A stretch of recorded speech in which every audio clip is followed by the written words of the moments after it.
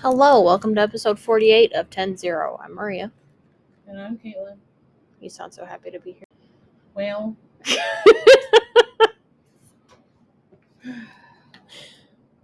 Yeah? yeah. As we're just hold the belly. No, I was itching. Sorry. Like, I've been pregnant 3 times before, and nothing prepares you for the amount of itching that comes with being pregnant. Everything itches. If it has to do with growing a tiny human, it itches. Good to know. Well, I have stretch marks. Stretch marks. Stretch marks. Itch. Oh, And then, we're switching seasons in Indiana. So for the it's 47th time this year already. Right. So my skin gets dry regardless. So add that on top of it. Right. And it just makes it worse. Oh no.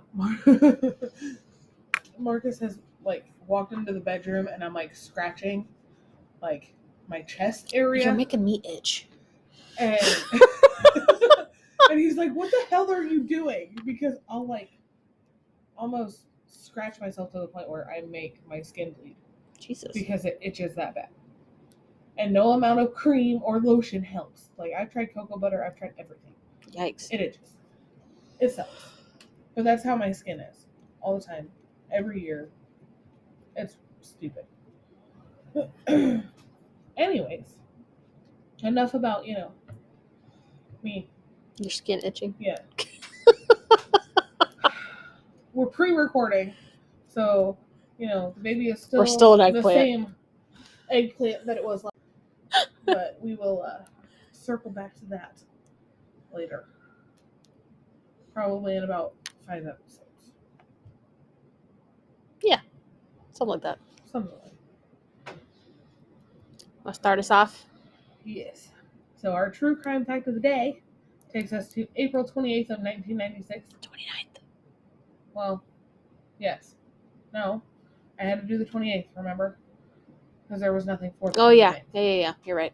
My bad. So, now that I was rudely interrupted. Sorry. Because someone has the brain capacity of, Hey! Fucking rude!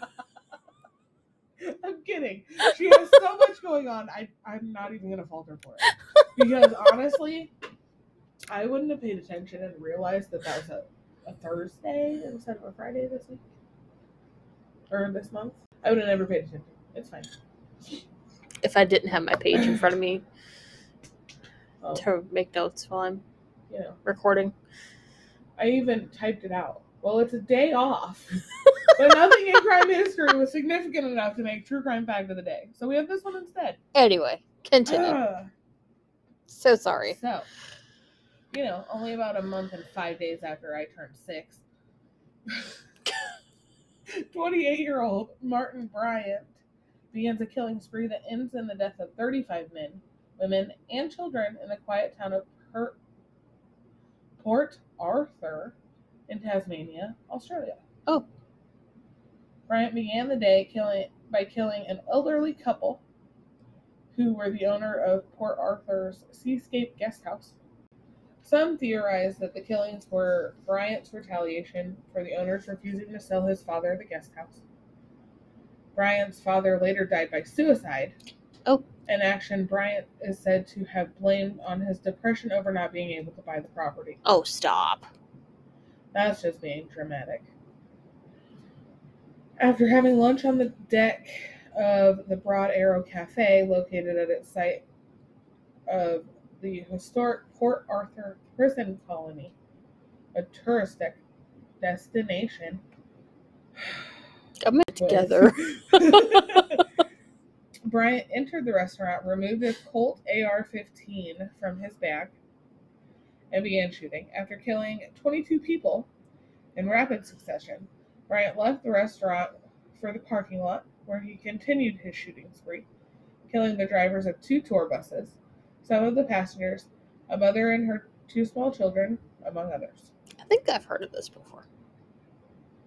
On his way out to the parking lot, he shot 4 people in a BMW and drove the car to a nearby gas station, where he shot 1 woman and took a man hostage before driving back to the Seascape guest house.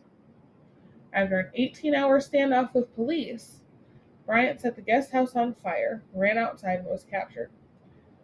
He had apparently killed the hostage sometime earlier. So this is all over a... Yes. That he set on fire.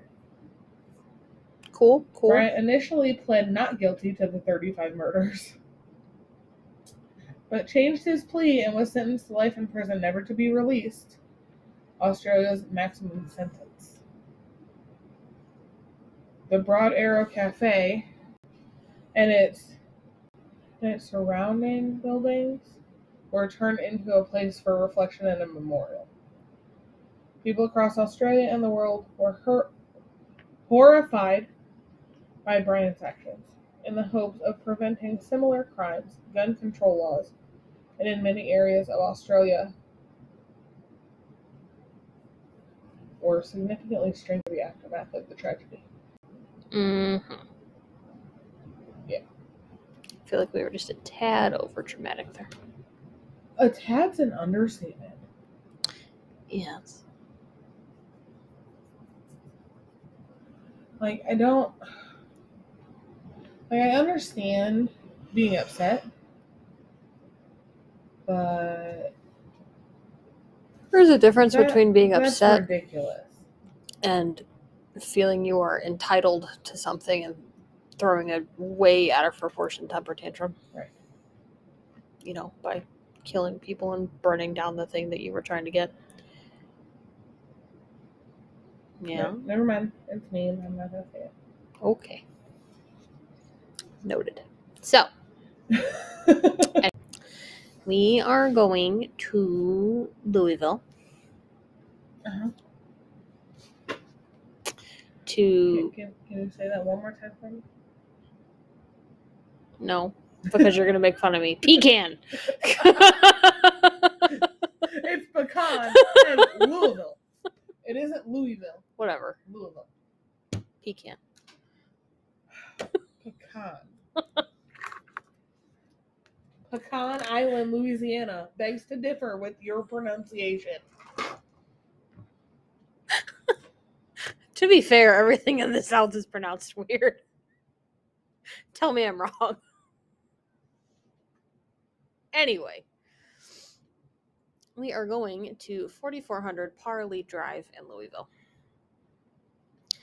This land was purchased in 1883 by Major Thomas H. Hayes to be used as a family home. Since the new home was far from any existing schools, Mr. Hayes decided to open a school for his daughters to attend.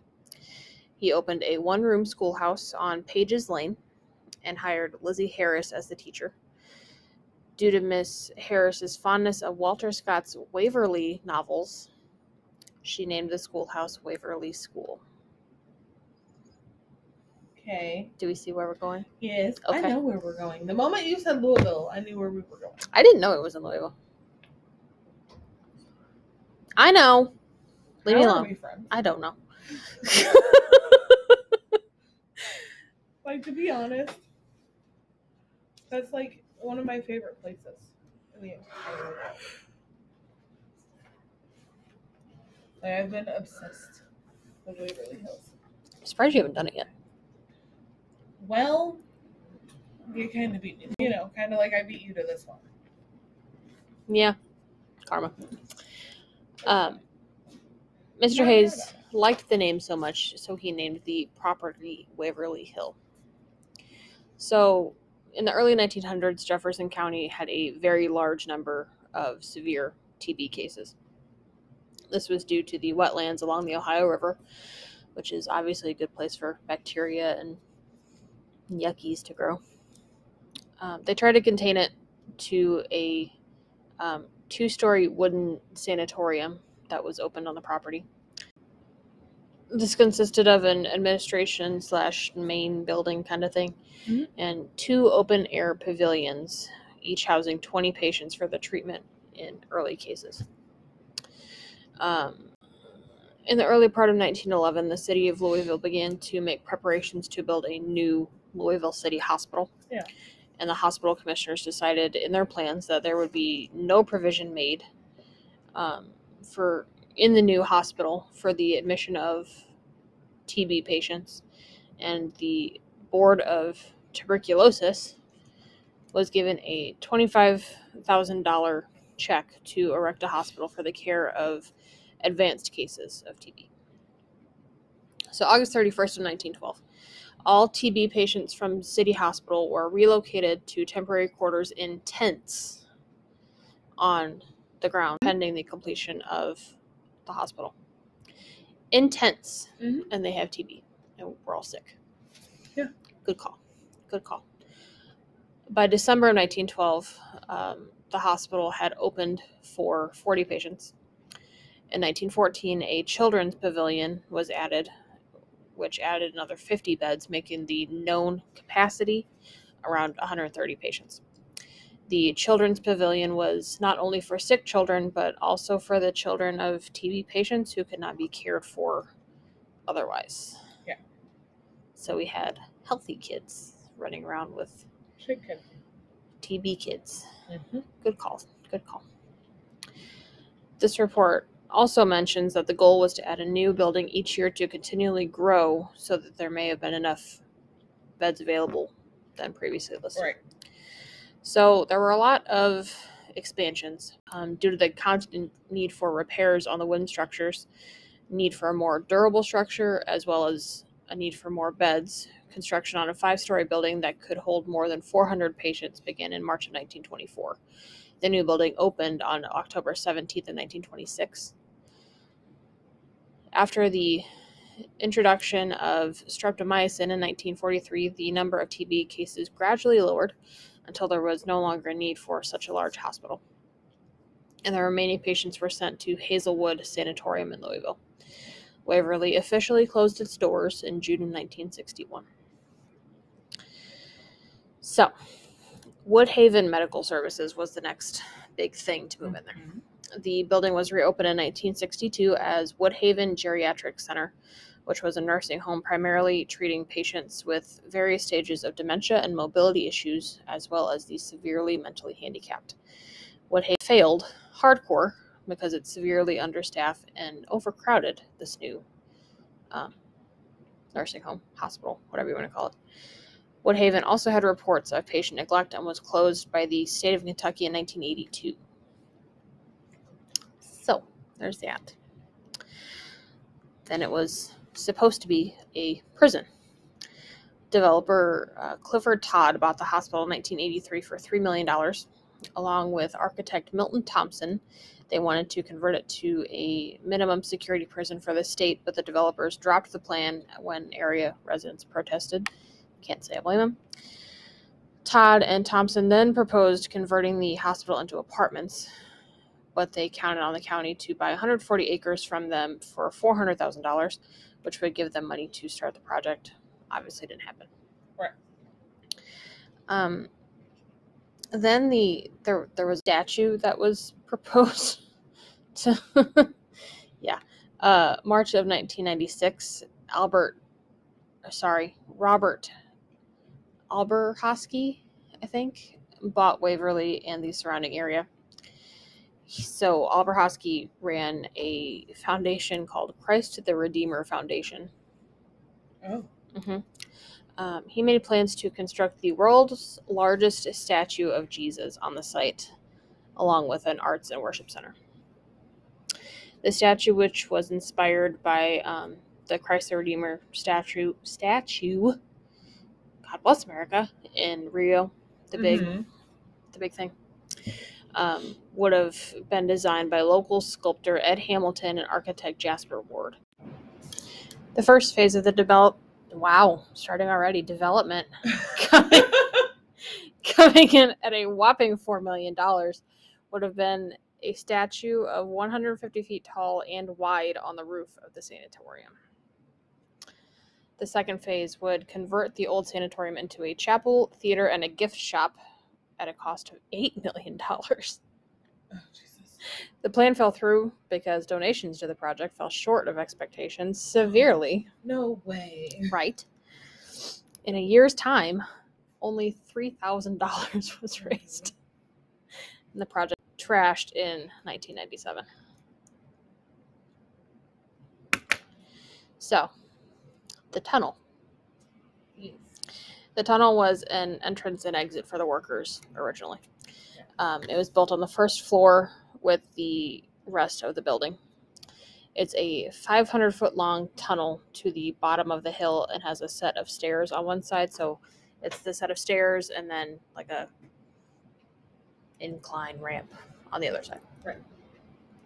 Since antibiotics didn't exist-ish when the Sanatorium, God bless America, was active, other treatments were used on TB patients. Heat lamps, fresh air, and positive talk and reassurance helped keep patients alive. Oh. Yeah, the death rate of patients around this time was about 1 per day. The administration agreed that the sight of a dead patient taken away lessened morale. I wonder why.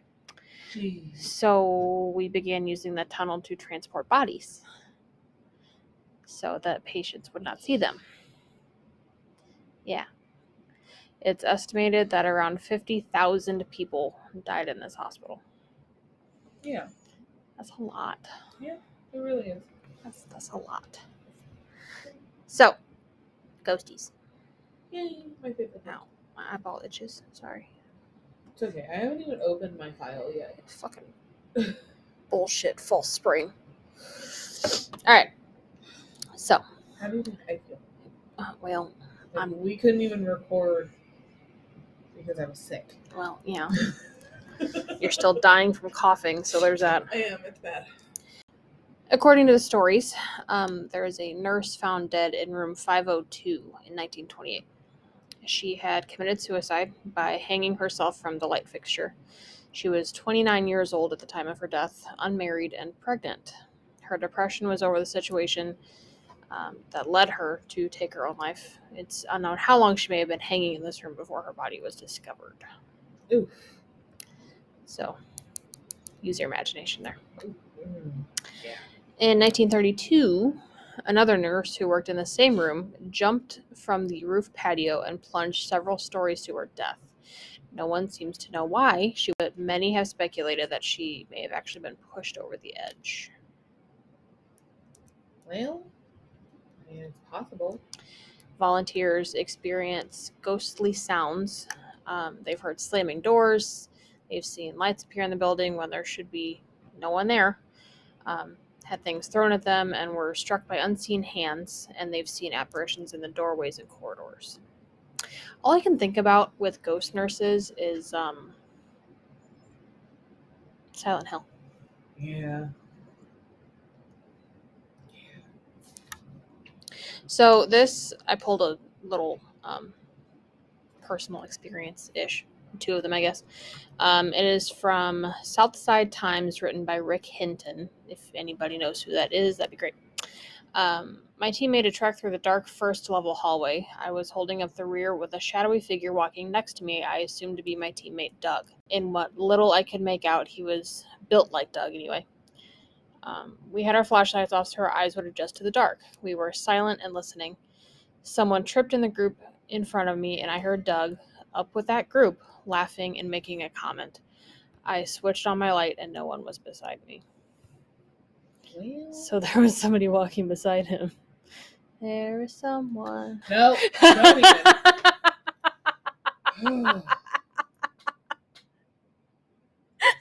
That is the quickest way for me to kick your ass. Bring it on, Prego. You can't hit me back. I'll throw my pens at you.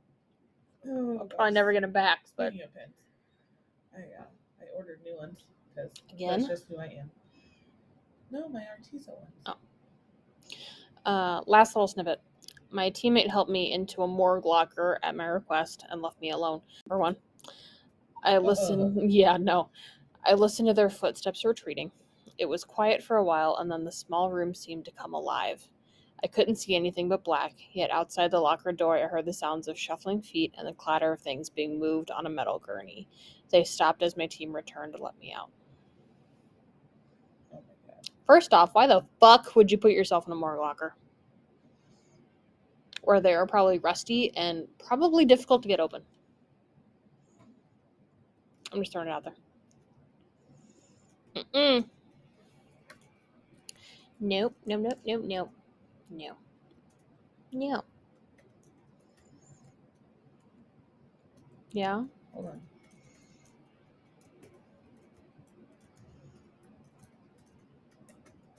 Tap, tap, taparoo. Okay, so I did a response from one of the people I was trying to get a response from Reddit Mm-hmm. about the incubi. Oh, okay. So they did say, yes, the whole experience is very true. To be honest, I'm still rather astonished that these experiences ever happened. I never used to believe in this kind of thing, but that has changed so drastically. Like, Well. rightfully so.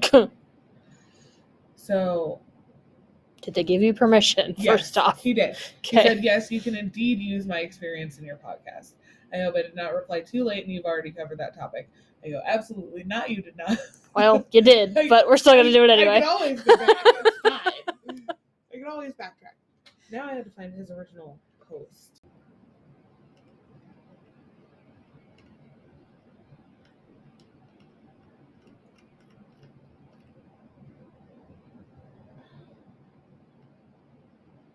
Sorry to fill the void. I had reached out to this person literally almost a month ago. Okay, so I found the story. I reached out to this person on the 18th of March. Okay. His name is Dylan Walker. He's actually from overseas. Oh. Yes. Welcome to our shit show, Dylan. Yes. So this was in a subreddit on demonology. Okay. And his story states, I've been attacked by sex demons like an incubus. I have had a lot of experience of being attacked by these entities. There's one that comes to me some kind of astral consciousness, as it is different from sleep. Close to dreaming, but not. I will lie there and suddenly I feel this entity touch my hands, but gently. I decided to let it do whatever it does instead of going straight to rebuking it. It clings onto my back, but not harshly. I've had ones that have stuck claws before, but not this one. This one is interesting because it makes me feel this overwhelming sense of peace, and when the entity does something to my neck, I suddenly feel euphoric. I don't know what it does to my neck, but it feels so strange. I've noticed a lot of the entities do that, but often it does not feel comfortable at all. It feels like they insert something there. I'll assume it is taking my prana. Last night, it was stroking my hands. I know I will meet it tonight. It's watching me right now because when they are close, my whole vision becomes very wavy and there's a magnetic feeling and a sound like an electric pylon. It'll be interesting to see what it does tonight. I'll be wary, though. I understand these entities are very powerful. He stated that I had the Archangel Michael recently save me and take a lot of demons away from me. I am unsure why there are still demons near me. I would have thought he'd taken them all away, but I've noticed that I am vulnerable in my sleep, and I saw many entities enter via my feet when I was in sleep paralysis. Maybe I should call on him tonight, but I don't want to harm something that hasn't harmed me, if you know what I mean. So, there were a couple of people that reached out. Someone asked if he was a male, which, yeah, he's male. And he is homosexual. But they found it interesting because he's primarily being attacked by incubi, which are male sex demons. Right. So in our messages, he said, "You can use my name if you'd like.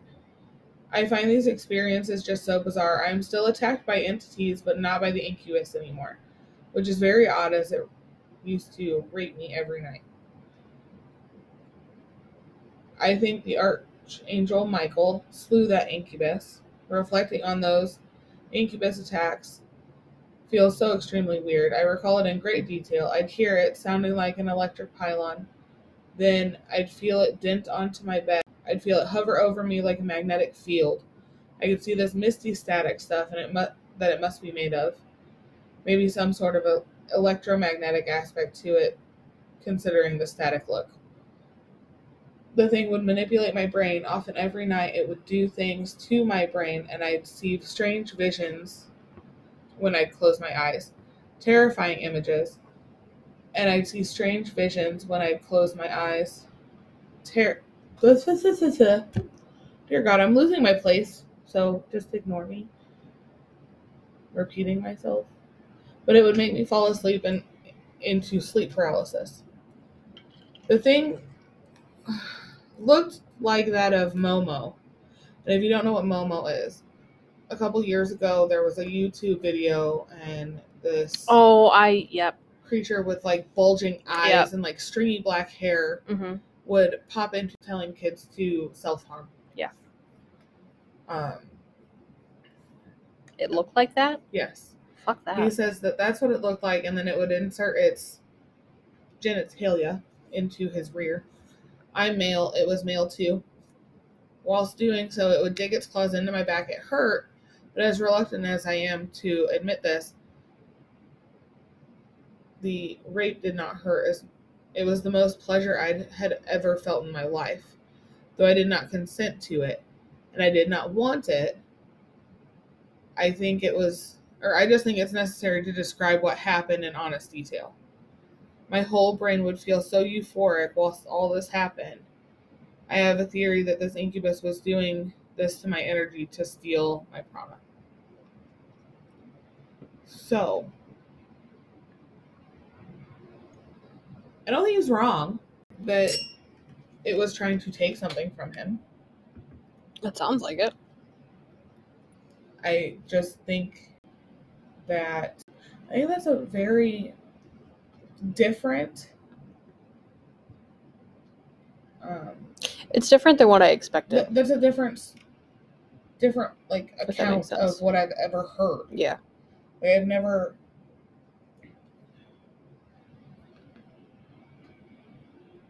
Like, it's normally always male and female. Or it's normally always like that primal instinct where you're in sleep paralysis, you can't do anything, you can't do anything, you can't move. Right. He's actually feeling things and like having immense emotions with it. Right. And while yes, it was not consensual, he's saying that it was amazing. Right. In a sense. So, that being said, now I feel like I have to go back and do all sorts of more research because I want to know everything now. All the things. All the things.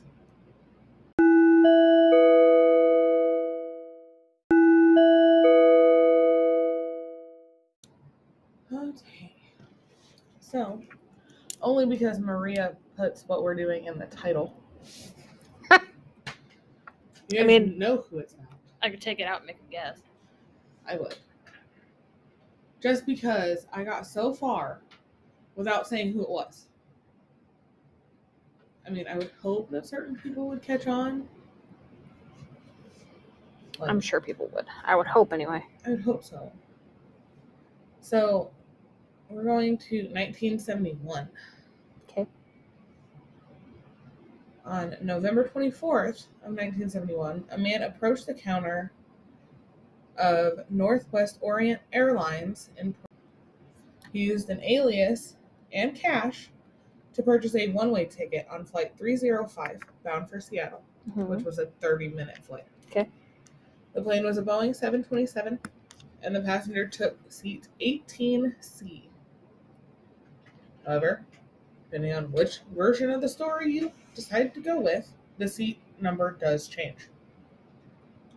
The man appeared to be in his mid-40s, wearing a suit with a black tie and a white shirt. He ordered a bourbon and soda once on board and awaited takeoff. Flight 305 was approximately one-third of the way full when it departed Portland on schedule at 2:50 p.m. Pacific Standard Time. Shortly after 3 p.m., he handed the stewardess a note stating he had a bomb and requested that she sit down with him. No thank you. Hard pass. The stewardess, Florence Schaffner,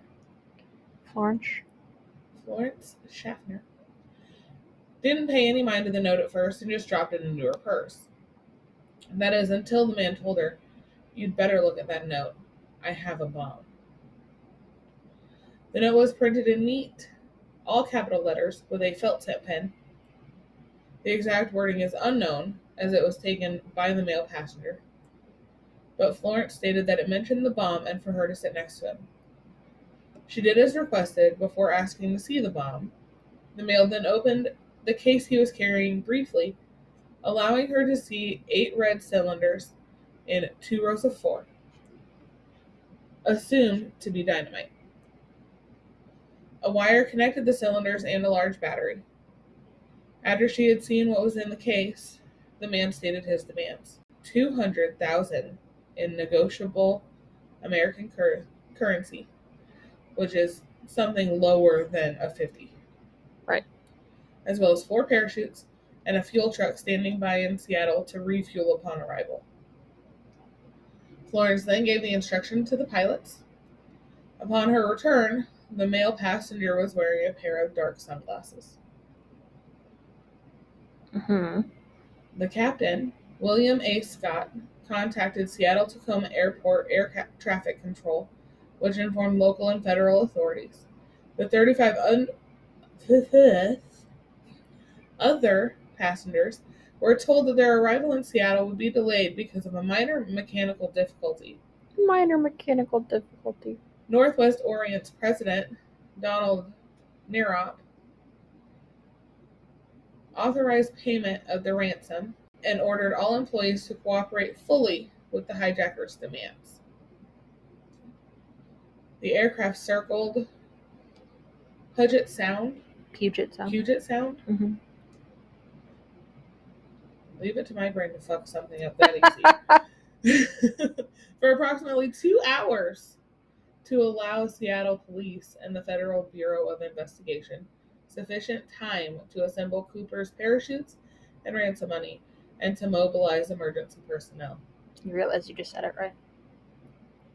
Huh? You said it. What? Who it is. Oh, yeah. That was the first time that I said who it was. Okay. I told you that. I told you that the other day when we were going through it so I could find where it was. I thought it was later. No. Oh, well. Sorry, I made you lose your spot. Okay. Flight attendant Tina Mucklow recalled D.B. Cooper as appearing familiar with... Dear Lord. She recalled him being familiar with local terrain, making comments about Tacoma as they flew over, or how McCord Air Force Base was only a 20-minute drive from the airport. Florence described him as calm, polite, well-spoken, not consistent with the stereotypes popularly associated with air piracy. Air piracy? Yes. That's a new one. No, it's not. I've never heard air piracy before. That's like the technical term for it. If you hijack an airplane, it's piracy. You're being a pirate of the sky. Okay, you say pirate, I think boat, not plane. Mucklow stated that D.B. Cooper wasn't nervous and actually seemed rather nice. The accounts of the passenger claim that he was never cruel or mean, only thoughtful and calm. He ordered a second drink, paid the tab, and attempted to give Tina the change, even going as far as requesting meals for the flight crew during the stop in Seattle. Tina asked Cooper if he had a grudge with the airline, and he said, "I don't have a grudge against your airline, miss. I just have a grudge." Fair. Okay. That's fair. It is. FBI agents accrued the money from several area banks, 10,000 in unmarked $20 bills, most with serial numbers beginning with L, indicating they were issued by the Federal Reserve Bank of San Francisco, and made a microfilm photograph, or copy, because we're back then, a Back in my copy day. of each of them. D.B. Cooper was offered military-issue parachutes, but declined them and demanded civilian parachutes with manual ripcords. Seattle police obtained those from a local skydiving school, which will come back into play later. Okay. The man was informed that his demands had been met, and the aircraft landed at Seattle. Wow. I tried to combine Seattle and Tacoma. Seattle-Tacoma Airport during heavy rain about an hour after sunset. So they had been in the air for a long time. A long fucking time. He instructed the captain to taxi the jet to an isolated but brightly lit section of the apron and to close all of the window shades to deter snipers. The airline operations manager, Al Lee, approached the plane in street clothes to deliver the cash-filled duffel bag and parachutes to Tina. Once the delivery was made, the man allowed all passengers, Florence, and senior flight attendants Alice Hancock, to leave the plane. Everyone else had to stay. The refuel process was delayed. 2 other trucks were needed to complete fueling. An FAA official requested a face-to-face with D.B. Cooper. However, that request was denied. He outlined his flight plan to the cockpit crew, a southeast course towards Mexico City, at the minimum airspeed possible without starcraft, approximately 115 miles an hour, or 100 knots. Okay. A maximum of a 10,000-foot altitude. He further specified that the landing gear remained deployed in the takeoff landing position, the wing flaps be lowered 15 degrees, and the cabin remain unpressurized. He knew what he was talking about when it came to planes, which will also come into play later. First Officer William Ratzak. I'm sorry. I don't know how to pronounce those names. Ratzak. Okay. That's a horrible name. I know. Oh, fuck. Okay, Informed the passenger that the aircraft's range limited to approximately 1,000 miles under the specified flight configuration, which meant that a second refueling would be necessary before entering Mexico. He and the crew discussed options and agreed on Reno, or the Reno-Tahoe International Airport, as the refueling stop. Mm-hmm. The man further directed that the aircraft take off with the rear exit door open and the air stair extended. Northwest's home office objected on grounds that it would be unsafe to take off with the aft staircase deployed. He eventually decided he would lower it once they were airborne and asked Tina to show him how to operate the stairs. Okay. At around 7:40 p.m., the 727 took off with D.B. Cooper and the 4 airline personnel. 2 F-106 fighter aircrafts from the Air Force Base followed behind, out of Cooper's view. A 3rd aircraft diverted from an unrelated National Guard mission, however, ran low on fuel and had to turn back. After takeoff, the man told Tina to join the rest of the crew in the cockpit and to remain there with the curtain closed. Around 8 p.m., a warning light flashed, indicating that the aft air stair had been activated. The pilots asked if the man needed assistance over the PA, to which he replied by picking up the cabin phone and said no. That was the last message heard from D.B. Cooper. FBI agents recovered 66 unidentified latent fingerprints aboard the airliner. The agents also found Cooper's black clip-on tie, his tie clip, and 2 of the 4 parachutes, one of which had been opened, and 2 shroud lines were cut from the canopy.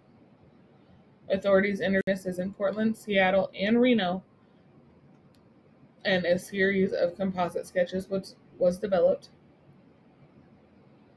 Local police and FBI agents immediately began questioning possible suspects. One of the first was an Oregon man with a minor police record named D.B. Cooper. Contacted by Portland police on the off chance that the hijacker had used his real name or the same alias as in a previous crime. You'd have to be stupid to use your real name to do Right. this shit. He was quickly ruled out as a suspect, but a local reporter named James Long rushed to meet an imminent deadline, confused the eliminated suspect's name with the pseudonym used by the hijacker. A wire service reporter republished the error, followed by other media sources, and D.B. Cooper became the most widely remembered pseudonym. And D.B. Cooper was born. Right.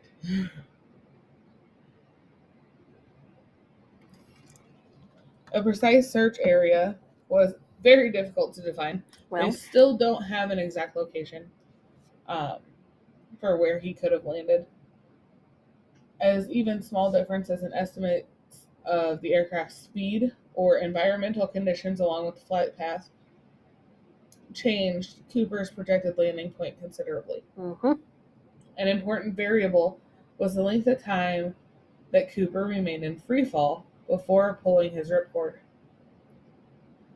Neither of the Air Force pilots saw anything exit the airliner, either visually or on radar, nor did they see the parachute open.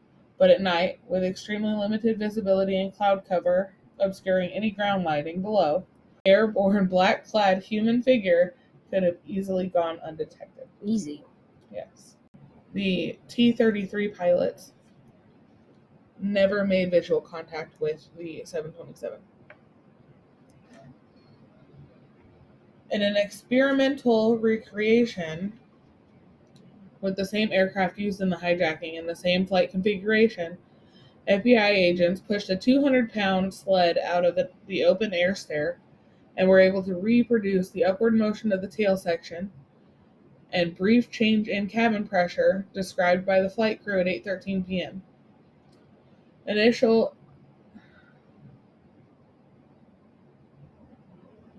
Initially, placing Cooper's landing zone within an area of the southernmost outreach of Mount St. Helens, a few miles southeast of Ariel, Washington, near Lake Merwin, which was an artificial lake formed by a dam on the Lewis River. Search efforts focused on Clark and Cowlitz counties? That one, I don't know. I don't know. Washington has its own weird shit going on with how they pronounce shit. It's fine. That's like the chick on TikTok who tries to pronounce all the Indiana states or towns and all the Indiana state names. She butchers so many. I think she does it on purpose to see if I think it's a satire thing. Me too. I do know she is Canadian and she moved to Indiana. Canadian? She does explain that. But anyways, back to what we were talking about. They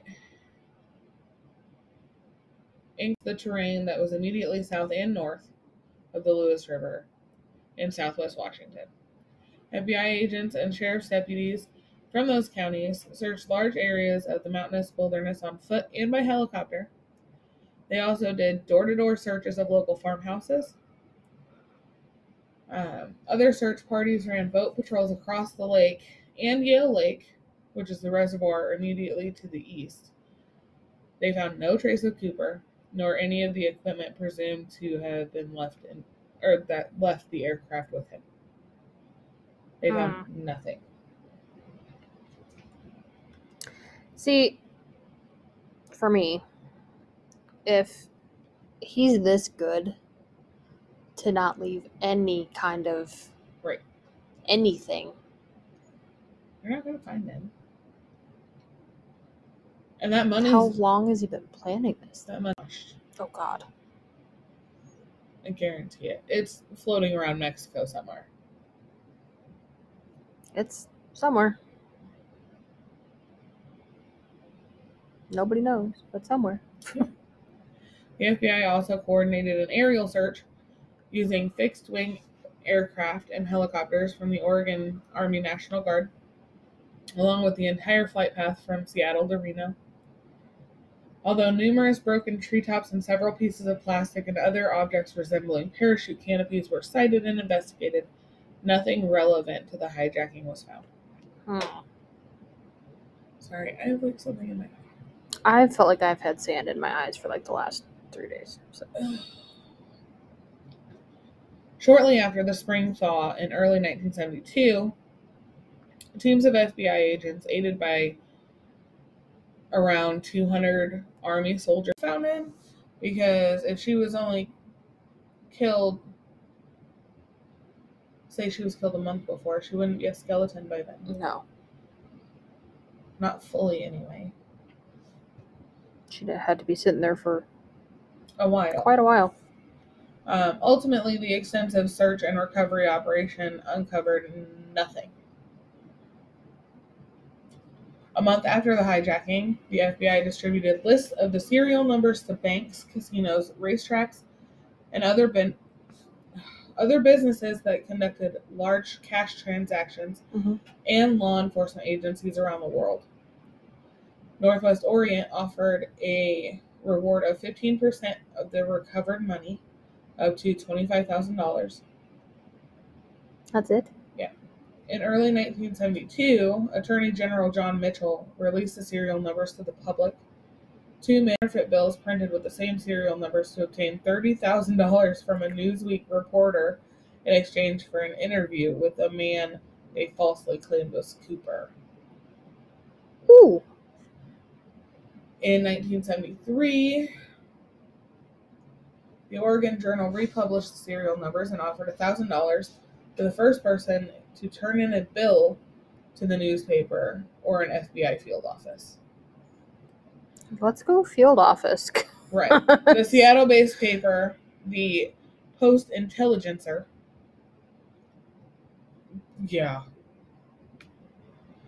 made a similar offer, only they upped the reward to $5,000. Both offers remained until Thanksgiving of 1974. No genuine bills were found, though some were close. In 1975, the airline's insurer, Global Indemnity Co., complied with an order from the Supreme Court and paid the airline's $180,000 claim on the ransom money. I'm sorry, I'm still stuck on that fucking newspaper name. Right. You want to call yourself the Intelligencer, but that's not a word. That's not a word. Oh, here's the Christ name that I don't like. The name you don't like. The one that I had to look up how to pronounce it. Oh, God. After what they thought was an accurate landing zone proved to be inaccurate, Captain Scott, who was flying the aircraft manually, later determined that his flight path was farther east than initially presumed. Additional data from other pilots and information about the weather conditions and calculations could have been wrong up to 80 degrees. The drop zone should have been, if you go by this, south-southeast of the original estimate, near the drainage area of the Washougal River. The Washougal Valley and its surroundings have been searched repeatedly by private individuals and groups in subsequent years. To date, no discoveries traceable to the hijacking have been reported. Some investigators have speculated that the 1980 eruption of Mount St. Helens could have obliterated any remaining physical clues. That would make sense. They're not wrong. On July 8th of 2016, the FBI announced that it was suspending the active investigation of the Cooper case, citing a need to focus elsewhere. Local field offices will continue to accept any legitimate physical evidence related to the parachutes or that may emerge in the future. Mm-hmm. This case alone is a 66-volume case file. Oh, I'm sure it is. Over 45 years. I'm sure it is. I'm sure it's more than 45 years at this point. At this point, it's probably... I don't even want to know. That's a lot. Yeah. So at the time that this article was written that I got all of my information from, Mm-hmm. it was a 66-volume case file compiled over 45 years. And all of the evidence remains open to the public. We can still find the composite sketches. We can still find the serial numbers. We can find everything. Mm-hmm. This is the only unsolved case of air piracy in commercial aviation history. Air piracy? I'm sorry. I know it's not funny, but I can't get over that. I know, I'm 12. Leave me alone. It's okay. You act 12, I sound 12. It's fine. We make up for it. It's fine. It's fine. It's all fine. 3 major pieces of evidence were found on the plane. A black clip-on tie, a mother-of-pearl tie clip, and 8 filter-tipped Raleigh cigarette butts. Sometime after the hijacking, the cigarette butts were lost. Shocker. So they lost like the only DNA evidence that they could find. Right.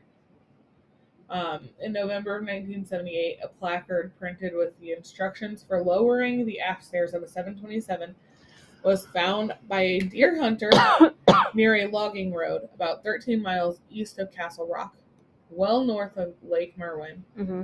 which was within the flight path of Flight 305. Mm-hmm. So that is probably where it opened. To be fair, depending on what the direction of the thing is, it can be pushed right in whatever way the wind's blowing. Yeah, depending on wind velocity. Exactly. And everything like that. So it could be, but yeah, could very well not be. So we're going to go back to 1980. Mm-hmm. On February 10th of 1980, 8-year-old Brian Ingram was vacationing with his family on the Columbia River at a beachfront known as Tina Bar, about 9 miles downstream from Vancouver, Washington, and 20 miles southwest of Ariel. He uncovered 3 packets of the ransom cash, totaling around $5,800, as he raked the riverbank to build a campfire.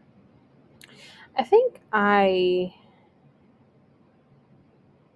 heard about that. Mm-hmm. What's that show? We talked about this. Expedition Unknown. That's what it is. The bills had disintegrated from lengthy exposure to the elements, No shit. but were still bundled in rubber bands. FBI technicians confirmed that the money was indeed a portion of the ransom. 2 packets of $120 bills each, and a 3rd packet of 90, all arranged in the same order as when given to Cooper.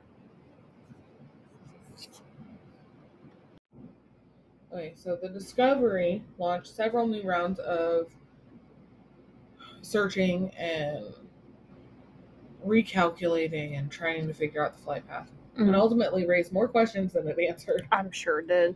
Evidence by investigators and scientific consultants were found on the assumption that the bundled bills washed freely into the Columbia River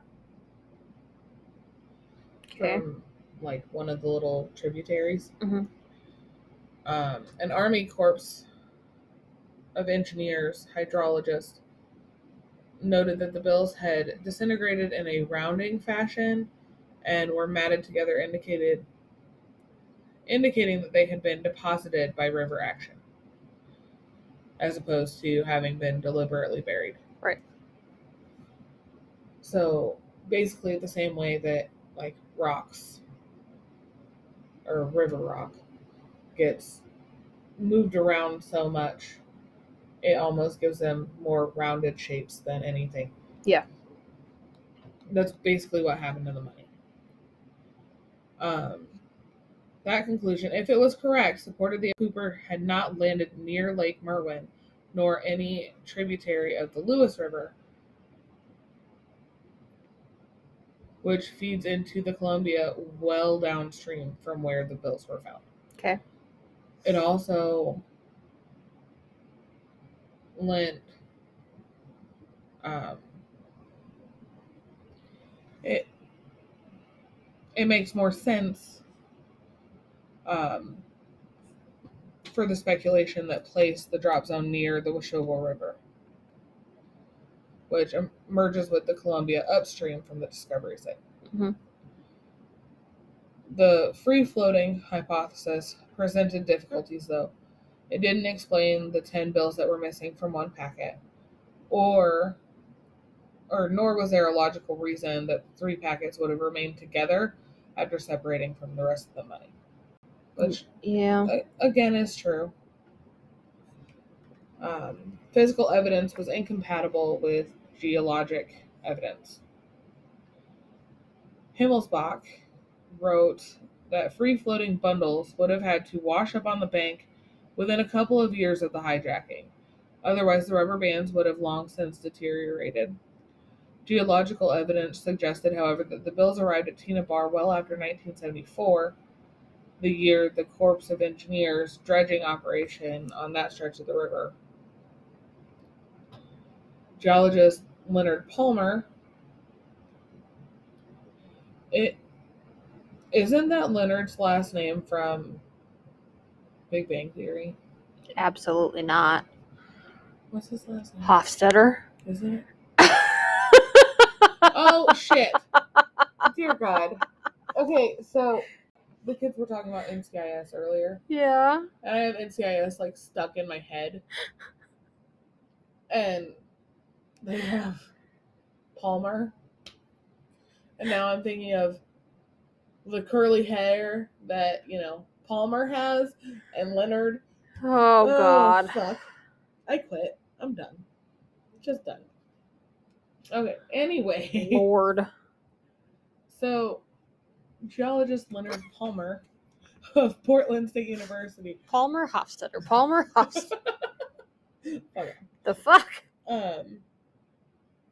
Found 2 distinct layers of sand in the sediment between the clay deposited on the riverbank by the dredge and the sand layer in which the bills were buried, indicating that the bills arrived long after the dredging had been completed. Okay. So, they had to have been deposited in that location in 1974. In late 2020, analysis of the diatoms, I think. Diatoms? I don't know big words. It's my flaw. I'm not that much of a nerd. Found on the bills suggest that the bundles found at Tina Bar were not submerged in the river or buried dry at the time of the hijacking in November 1971. Only diatoms that bloom during springtime were found, placing the date range that the money entered the water at least several months after the hijacking. In 1986, after protracted negotiations, the recovered divided equally between Ingram and Northwest Orient's insurer. The FBI retained 14 examples as evidence. Ingram sold 15 of his bills at auction in 2008 for $37,000. Oh, I'm sure he did. The Columbia River ransom money remains the only confirmed physical evidence from the hijacking ever found outside the aircraft. Aside from the placard from the aft stair. Mm-hmm. But even still, that wasn't really evidence. That was just, collateral damage to the plane at that point. In late 2007, the FBI announced that a partial DNA profile had been obtained from the samples found on Cooper's tie in 2001, though they later acknowledged that there is no evidence that the hijacker was the source of the sample material. The tie had 2 small DNA samples and 1 large sample. So, that was quoted from Special Agent Fred Gutt. It's difficult to draw firm conclusions from these samples. The Bureau also made public a file of previously unreleased evidence, including Cooper's 1971 plane ticket, and posted previously unreleased composite sketches and fact sheets, along with a request to the general public for information which might lead to Cooper's positive identification. Okay. The FBI also disclosed that Cooper had chosen the older of the two primary parachutes supplied to him, rather than the technically superior professional sport parachute. And from the 2 reserve parachutes, he selected a dummy, an unusable unit that had an inoperative ripcord intended for classroom demonstrations, although it had clear markings identifying it to any experienced skydiver as non-functional. The FBI stressed that inclusion of the dummy reserve parachute, one of the 4 obtained in a haste from the Seattle skydiving school, was accidental. Accidental. I don't think it was accidental. They're banking on him not knowing. Yeah. Except that he knew well enough to tell them how to fly that damn plane. Right. Let alone made sure he didn't request Army parachutes. He wanted civilian parachutes. So he knew a lot. In March of 2009, the FBI disclosed that Tom Kay, a paleontologist from the Burke Museum of Natural History and Culture in Seattle, had assembled a team of citizen sleuths, including scientific illustrator Carol Abraxas.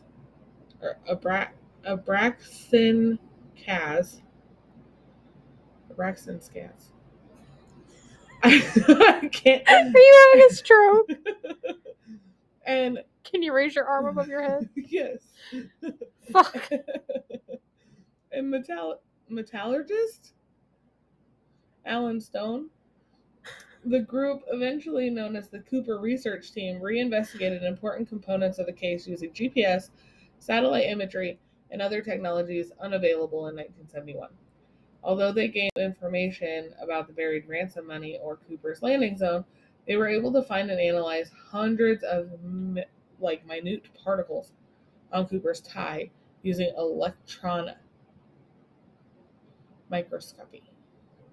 It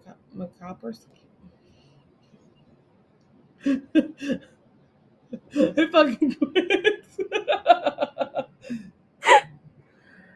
My brain doesn't want to funky.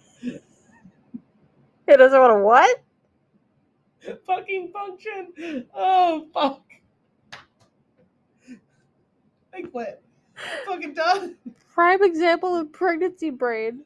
Christ, that was bad. It's okay. It's gonna get worse. That was bad. Oh my god, are you okay? I'm not okay. Are you? No. Oh my god. Oh shit. Okay. Lycopodium spores, likely from a pharmaceutical product, were identified, as well as fragments of bismuth and aluminum. In November of 2011, Kay announced that particles of pure titanium, unalloyed titanium, mind you, had also been found on the tie. He explained that the titanium, which was much rarer in the 1970s than in the 2010s, was at the time found only in metal fabrication or production facilities or at chemical companies that were using it combined with aluminum to store extremely corrosive substances. The findings weakly suggested that Cooper might have worked in a metal or chemical manufacturing plant. I'm not even halfway done. In January of 2017, Kay reported that rare earth minerals such as cerium and strontium sulfide had also been identified among the particles from the tie. One of the rare applications for such elements in the 1970s was Boeing's Supersonic Transport Development Project, suggesting the possibility that Cooper was a Boeing employee. How else would he know all of the information on how to fly a plane? Other possible sources of the metal or material included factories that manufactured cathode ray tubes, such as Portland firms Teledyne and Tektronix. The official physical description of Cooper has remained unchanged and is considered reliable. Flight attendants Schaffner and Mucklow, so Tina and Florence, who spent the most time with Cooper, were interviewed on the same night in separate cities and gave nearly identical descriptions. Around 5 feet 10, 180, mid-40s, with close-set, piercing brown eyes and swarthy skin. And it was at this point in my research that I showed Maria the composite sketch. And she goes, it kind of looks like the guy from Men in Black. And I go, Tommy Lee Jones? Forgot about that. And she goes, yeah, that one. So I pull up a picture of a younger Tommy Lee Jones. Doesn't it? And she's not fucking wrong, and I hate it. Tommy, explain. Like,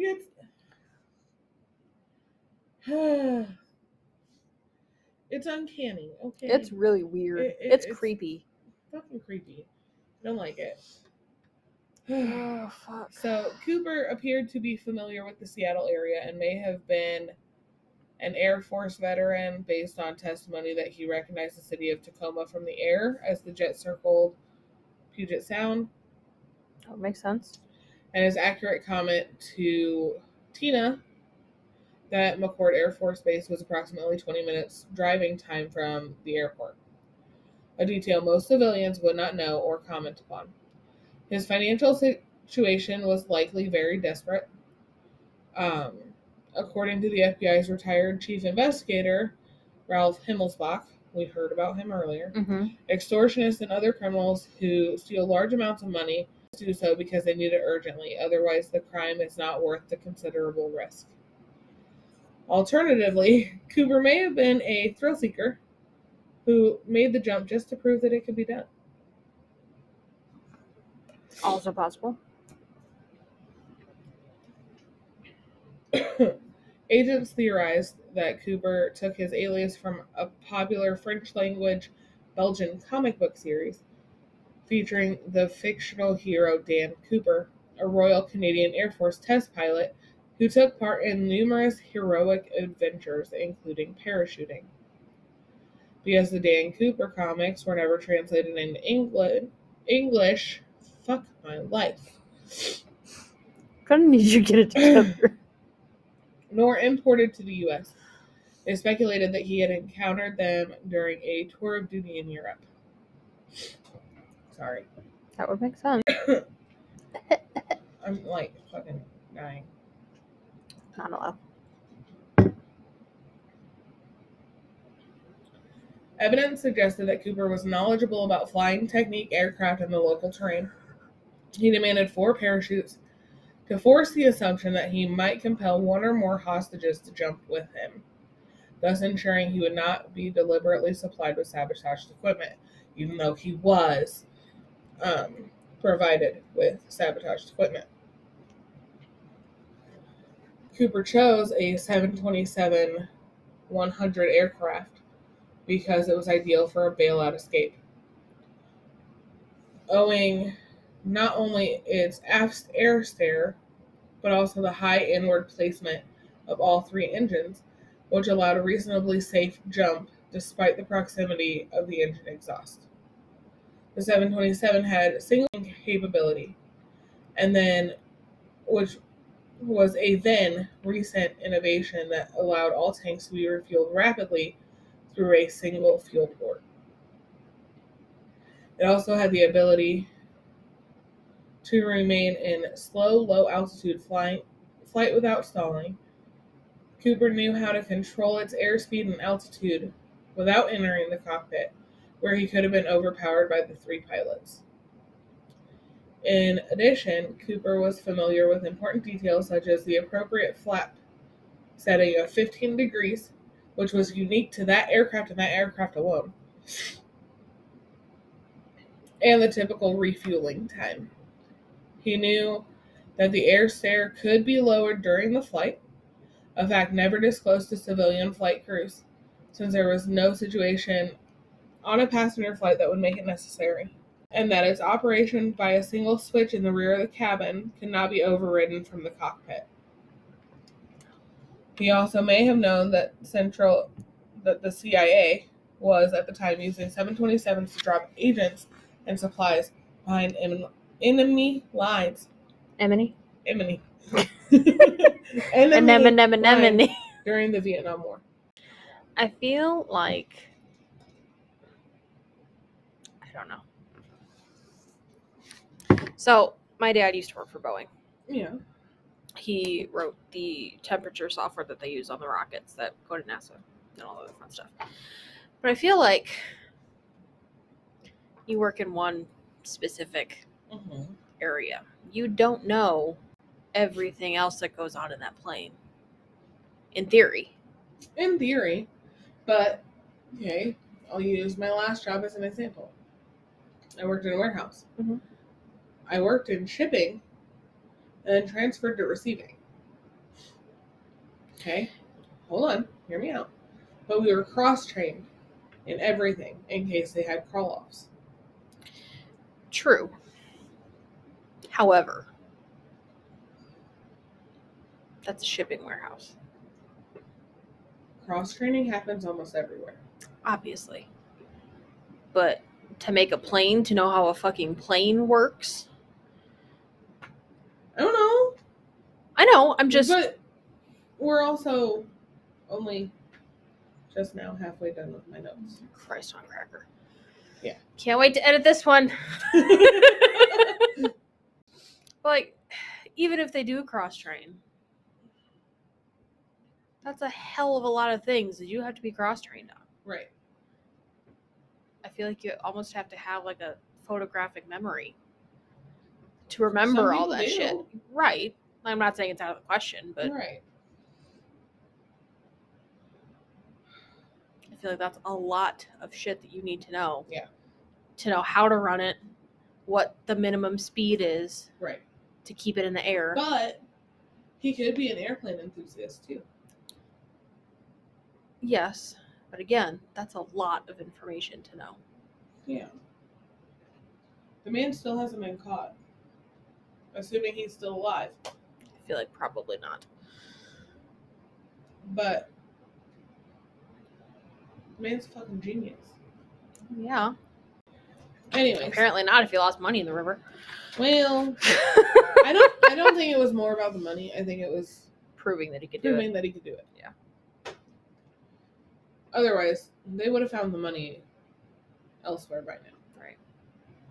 Assuming that Cooper was not a paratrooper, but was an Air Force veteran, Special Agent Larry Carr, who led the Cooper investigative team from 2006 to its end in 2016, suggested that the possibility that he was an aircraft cargo loader. Such an assignment would have given him knowledge and experience in the aviation field. And loaders, because they throw cargo out of a flying aircraft, wear emergency parachutes and receive rudimentary jump training. Such training would have given Cooper a working knowledge of parachutes, but not necessarily sufficient knowledge to survive the jump he made. Pause. They give them rudimentary jump training, but not how to land. Not how to survive said jump. Well, okay. They do teach them how to survive the jumps, but not the jump that he made. No. That is what my dad used to do in the Air Force. I question if he made it. They would have found everything by now. They can't even find where he might have landed. Unless he was destroyed by Mount St. Helens erupting, they would have found him by now.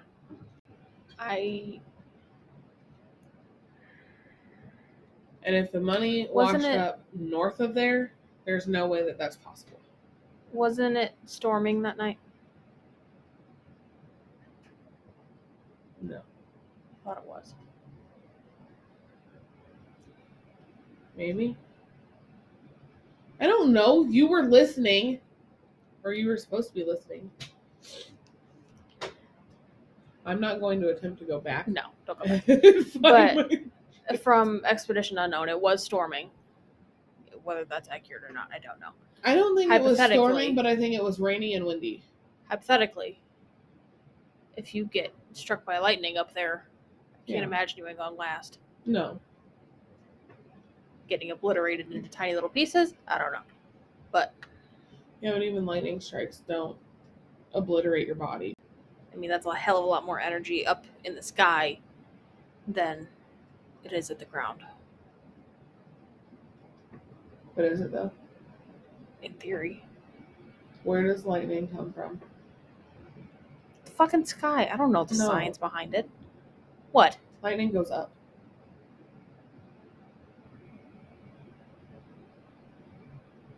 I'm gonna agree to disagree on that one. You're telling me that lightning comes from the ground. Have you not seen what lightning can really do? I've never wanted to, so no.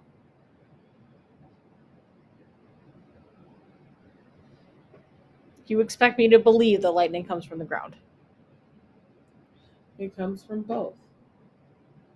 It goes from both directions. I'm calling baloney. Really? There are distinct types of lightning strikes to Earth that can travel in either direction. Cloud to ground lightning or ground to cloud lightning. For each of these types of lightning, current flow and leader development can also take place in both directions.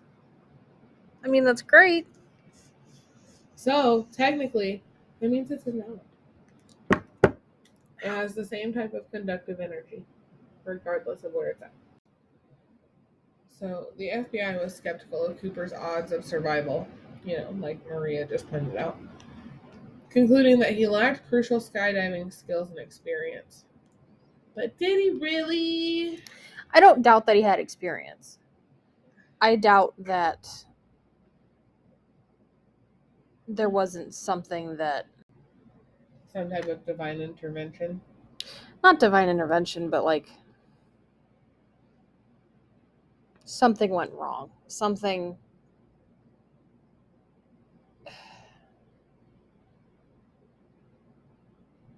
I don't know what I'm trying to say. I know what I'm trying to say in my head, but I don't know how to put it into words. Like, you think there was no reasonable way for him to survive? I mean, he very well could, but I don't know. It all depends on... I feel like it's weird that... It could go both ways. I feel like it's weird that the only thing that they found was the placard and that tiny bundle of money. Yeah. But then it's also weird that that's all that they found, It's right. So my thing is, yeah, it's weird, but at the same time, it all depends on where he pulled his parachute. Yes. Absolutely everything depends on what altitude he pulled his parachute. Mm-hmm. Because had he pulled his parachute within, once he knew that things all were passed, right, and he just pulled it, you're going to have a longer flight time with said parachute. And depending on the rain and the wind direction, and the wind speed, you could travel pretty far.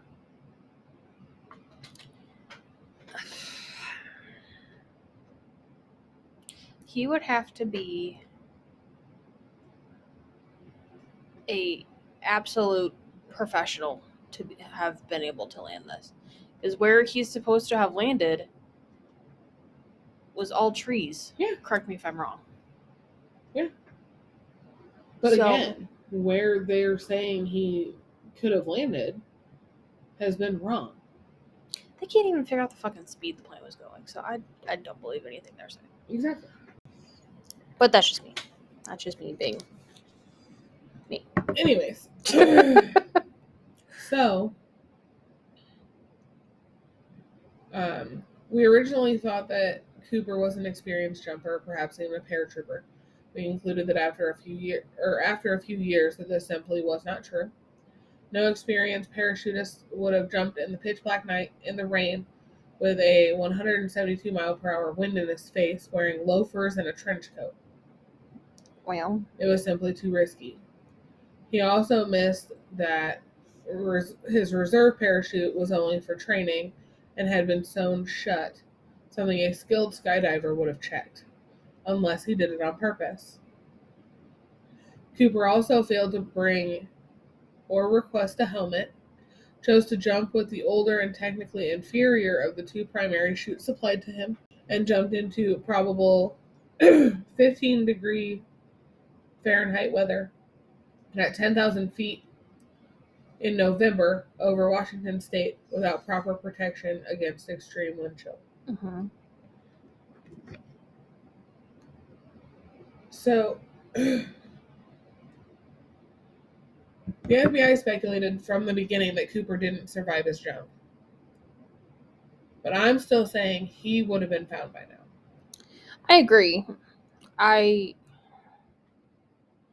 do, but I don't. Because they've proven that they can't even get their own heads out of their asses long enough to Right. figure out the fucking speed that the plane was going. Like, that's not logged. Right. So, they said diving into the wilderness without a plan, without the right equipment, in such terrible conditions, he probably even got his chute open. Even if he did land safely, agents contended that survival in the mountain terrain at the onset of winter would have been all but impossible without an accomplice or a predetermined landing point. He probably had that. This would have required a precisely timed jump, necessitating in turn cooperation from the flight crew. There was no evidence that Cooper requested or received any such help from the crew, nor that he had any clear idea where he was when he jumped into the stormy, overcast darkness. But he knew the terrain underneath him. But he did have cooperation from the Exactly. flight crew. They did everything that he asked to a T. In 1976, discussion arose over impending expiration of the statute of limitations. Most published legal analysis agreed that it would make little difference as interpretation of the statute varies considerably from case to case and court to court. And a prosecution could argue that Cooper had forfeited legal immunity on any of several valid technical grounds. The question was rendered moot in November when a Portland grand jury returned an indictment in absence against John Doe, aka Dan Cooper, for air piracy and violation of the Hobbs Act. Why do you look at me like that? Because I was waiting for you to laugh. The indictment formally initiated prosecution that can be continued should the hijacker be apprehended at any time in the future. Supposedly when this happened? He was supposedly in his 40s. But There's the no sketch way. looks like he's younger. Like, the sketch looks like he's 30s. Like, early to mid 30s. So 30s and the 70s. He'd be in his 80s? Ish. My mom was 18 and 78. And she's 62. Or she'll be 62 this year. So, yeah. Early to mid 80s. My dad was born in 69 and he's 52, I think.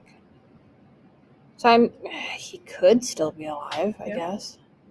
He could be out living his best life in some retirement community in Florida. Anyways. I fucking hope not. I'd hope he would have went to like somewhere exotic and far the fuck away from here. He's probably with God, what the fuck was his name? My joke's not funny now. He's probably with Biggie and Tupac in the Bahamas. My joke's not funny now. Anyways, fuck! Now I can't remember her name. Carol Baskin's husband. Oh shit! I thought we already established that she fed him to tigers. She could have. I don't know. Anyways, Cooper was not the first to attempt air piracy for personal gain. In early November of 1971, for example, a Canadian man named Paul Joseph Cini? I don't know. It's Cini. You Canadians pronounce everything weird. Fine. Hijacked an Air Canada DC-8 over Montana, but was overpowered by the crew when he put down his shotgun to strap on his parachute. Cooper's apparent success inspired a flurry of imitators, mostly during 1972. Love that. Some notable examples from that year were Richard Charles LaPointe, an Army veteran from Boston who boarded Hughes Air West Flight 800 at McCarran International Airport in Las Vegas on January 20th, brandishing what he claimed was a bomb while the DC-9 was on the taxiway. He demanded $50,000, 2 parachutes, and a helmet. After releasing the 51 passengers and 2 flight attendants, he ordered the plane on an eastward trajectory, then bailed out over the treeless plains of northeastern Colorado. Authorities tracking the locator-equipped parachute and his footprints in the snow and mud apprehended him a few hours later. At least I got one of them. Richard McCoy Jr., a former Army Green Beret, hijacked a United Airlines 727-100 on April 7th after it left Denver, diverted it to San Francisco, then bailed out over Utah with $500,000 in ransom money. He landed safely, but was arrested 2 days later. You know, I picked a really bad time to do this story. Why? What am I going to be on in 2 weeks? You're welcome. Fuck you. Frederick Hanneman used a handgun to hijack an Eastern Airlines 727 in Allentown, Pennsylvania on May 7th and demanded $303,000. It's a very specific and eventually number. Parachuted into his native Honduras. A month later, with the FBI in pursuit and a $25,000 bounty on his head, he surrendered at the American Embassy in... Oh, God. Yeah. That's karma. That's karma right there. Tegucigalpa? Well, I was going to try to help you, but I probably would have fucked that too. Martin McNally, an unemployed service station attendant, used a submachine gun on June 23rd to commandeer an American Airlines 727 en route from St. Louis, Missouri to Tulsa, Oklahoma, then diverted it eastward to Indiana and bailed out with $500,000 in ransom. Why the fuck would you want to come to Indiana? McNally lost the ransom money as he aircraft, but landed safely near Peru, Indiana, and was apprehended a few days later in a Detroit suburb. When interviewed on a 2020 podcast, McNally said he had been inspired by Cooper. So, y'all need to think about your priorities when you pick Indiana. What kills me, okay, about these last two, they used guns. Yeah. why was airport security not like this dude used a fucking submachine gun. What year was that? 72. Okay. So, when I was younger, I used to fly all the time. Like, that's how my parents exchanged me. I would fly with my grandmother down to Alabama, Indiana, whatever. Before 9/11, I do not remember security being nearly as stiff as it was now. No, and it's not. But there was still security, but yeah. But last I I don't knew, remember I don't think it was ever legal to have a firearm on a plane. Unless you are an officer. No. Yeah. So tell me how. Well, so not that I've ever done this. For legal purposes, this is just a theory. Jesus Christ. People have artificial limbs, right? Yeah. Or they have hardware in their bodies, right? So now, when you fly, or when you get whatever hardware, most of the time, I think they'll give you a card. Yes. Saying, "Hey, it's in my body." Right. Did they have those back then? I don't know. Because he could have easily put that in his pant leg. Yeah. I'm just throwing it out there. I mean, you're not wrong. And I think it sucks that it took 9/11 to happen for our airlines to get that strict. My grandmother snuck a goddamn cat on a plane. Jesus. So.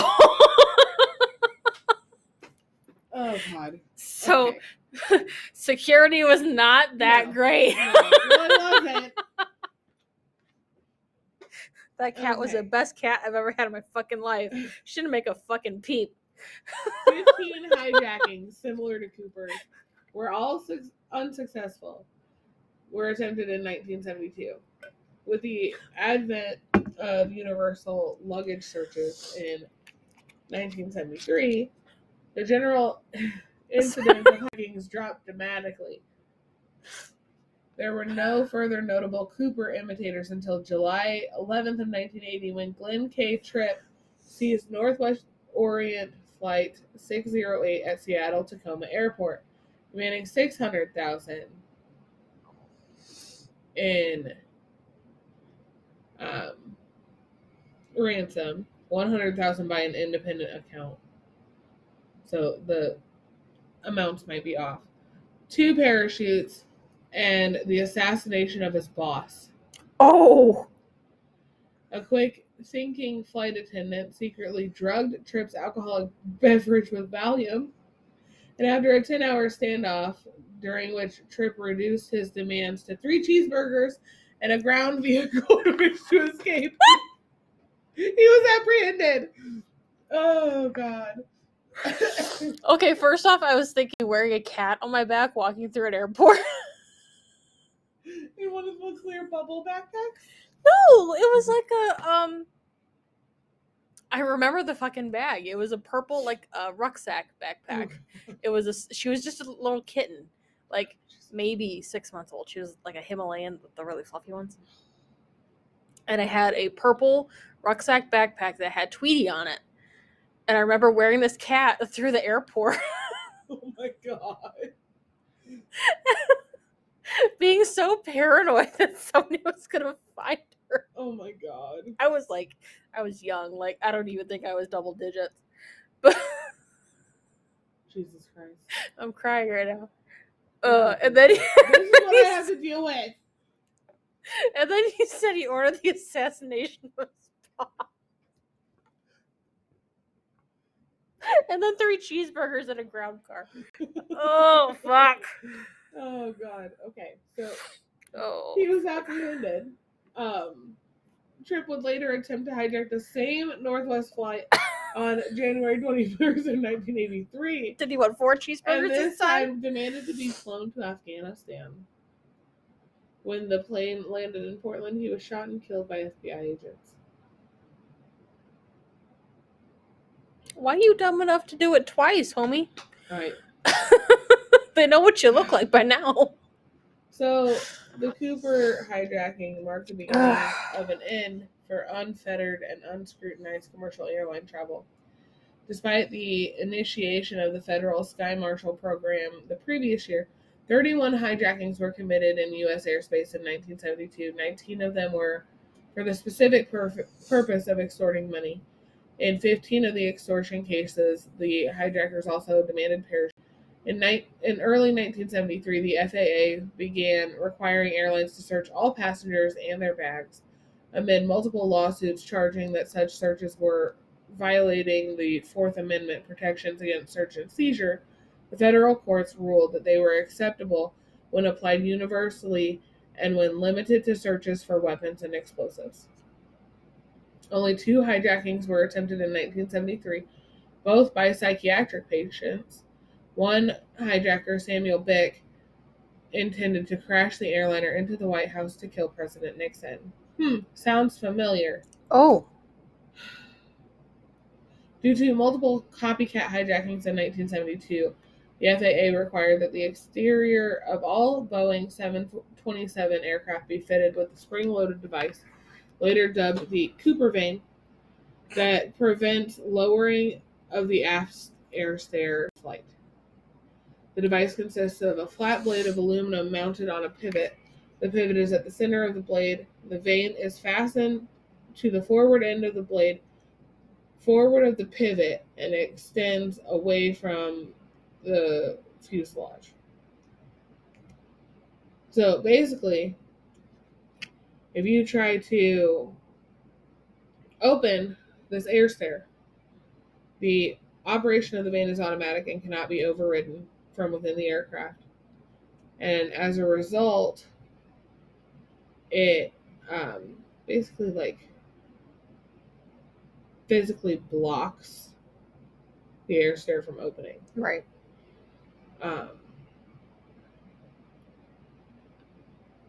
So the installation of peepholes was mandated on all cockpit doors. It enables the cockpit crew to observe passengers without opening the door. I mean, that's just smart. Yeah. So between 1971 and 2016, the FBI processed more than 1,000 serious suspects, including assorted publicity seekers and deathbed confessors. We're going to talk about a few of the main ones. Kenneth Peter Christensen. In 2003, Minnesota resident Lyle Christensen watched a television documentary about the Cooper hijacking and became convinced that his late brother Kenneth was Cooper. Kenneth was alive between 1926 and 1994. After repeated futile attempts to convince first the FBI and then the author and film director Nora Ephron, he contacted a private investigator in New York City. In 2010, the detective, Skip Porteous, published a book postulating that Christensen was the hijacker. The following year, an episode of the history series Decoded was also summarized.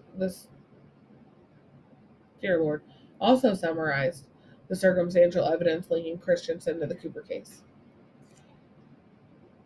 The reason he stands out is because he enlisted in the Army in 1944 and was a trained paratrooper. World War II ended by the time he was deployed in 1945, but he made occasional training jumps while stationed in Japan with occupation forces in the late 1940s.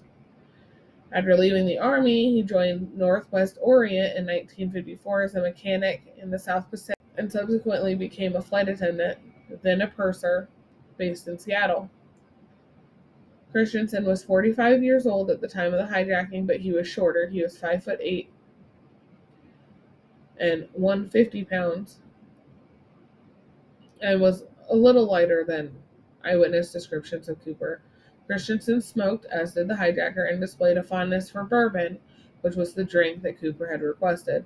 Schaffner told reporter told a reporter that photos of Christensen fit her memory of the hijacker's appearance more closely than those of other suspects she had been shown, but she could not conclusively identify him. Despite the publicity generated by the book and the 2011 documentary, the FBI stands by its position that Christensen cannot be considered a prime suspect. It cites the poor match to eyewitness physical descriptions and a level of skydiving expertise above that predicted by their suspect profile, and a complete absence of direct incriminating evidence. Oh. Okay, so Bryant rejected it. So, this one, L.D. Cooper. Lynn Doyle Cooper, who was alive from 1931 to 1999, was a leather worker and Korean War veteran, was proposed as a suspect in July of 2011 by his niece, Marla Cooper. As an 8-year-old, she recalled Cooper and another uncle planning something very mischievous involving the use of expensive walkie-talkies at her grandmother's house in Sisters, Oregon, 150 miles southeast of Portland. The next day, Flight 305 was hijacked, and though the uncles ostensibly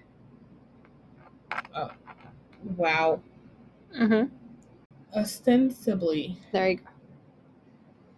were turkey hunting, L.D. Cooper came home wearing a bloody shirt, the result, he said, of an auto accident. Later, Marla claimed her parents came to believe that L.D. was the hijacker. She also recalled her uncle, who died in 1999, was obsessed with the Canadian comic book hero Dan Cooper and had one of his comic books thumbtacked to his wall, although he was not a skydiver or paratrooper. In August of 2011, New York Magazine published an alternative witness sketch reportedly based on a description by Flight 305 eyewitness Robert Gregory, depicting horn-rimmed sunglasses, a russet-colored suit jacket with wide lapels, and marcelled hair. The article observed that L.D. Cooper had wavy hair that looked marcelled, as did Dwayne Weber. The FBI announced that no fingerprints had been found on a guitar strap made by L.D. Cooper.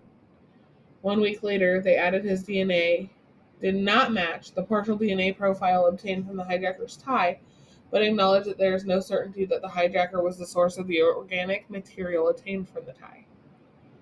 So basically, circumstantial evidence led to them dismissing him as a suspect. Barbara Dayton was alive from 1926 to 2002, and don't rule her out because she's a female. A recreational pilot and University of Washington librarian who was born Robert Dayton, served in the U.S. Merchant Marine and then the Army during World War II. After discharge, Dayton worked with explosives in the construction field and aspired to a professional airline career, but could not obtain a commercial pilot's license. Dayton underwent gender reassignment surgery in 1969 and changed her name to Barbara. She claimed to have staged the Cooper hijacking 2 years later, presenting as a man in order to get back at the airline industry and the FAA, whose insurmountable rules and conditions have prevented her from becoming an airline pilot. Dayton said that the ransom money was hidden in a cistern near Woodburn, Oregon, a suburban area south of Portland, but eventually recanted the entire story after learning that hijacking charges could still be brought. She also did not match the physical description particularly closely. The FBI never commented publicly on Dayton, who died in 2002.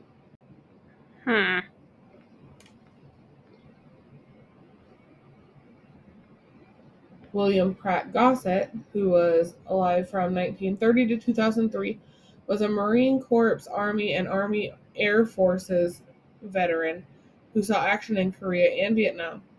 His military experience included jump training and wilderness survival. Gossett was known to be obsessed with the Cooper hijacking. According to Galen Cook, a lawyer who had collected information related to Gossett for years, he once showed his sons a key to a Vancouver, British Columbia safe deposit box which he claimed contained the long-missing ransom money. The FBI has no direct evidence implicating Gossett and cannot even reliably place him in the Pacific Northwest at the time of the hijacking. There is not one link to the D.B. Cooper case, said Special Agent Carr, other than statements made to someone.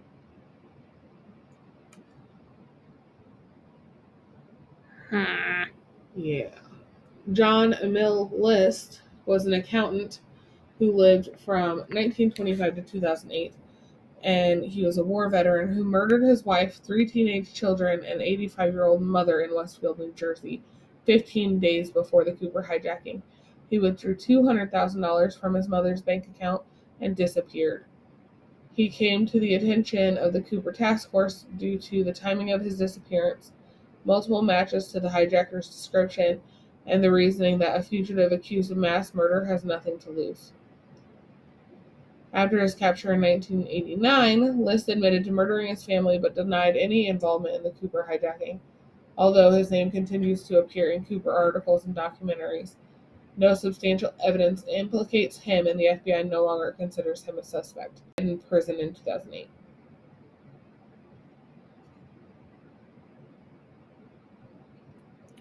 There's an awful lot of people claiming to be. Yes. And that's kind of...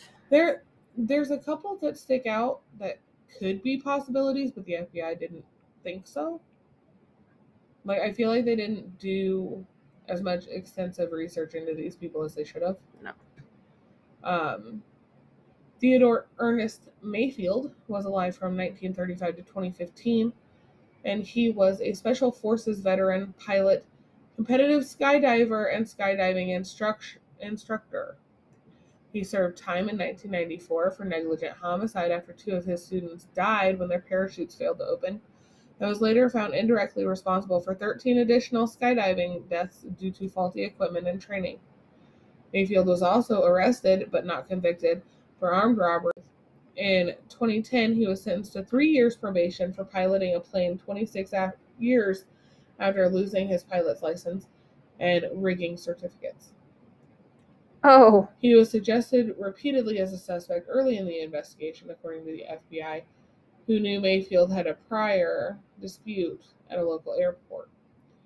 He was ruled out based partly on the fact that he called Himmelsbach less than 2 hours after Flight 305 landed in Reno to volunteer advice on standard skydiving practices and possible landing zones, as well as information on local skydivers.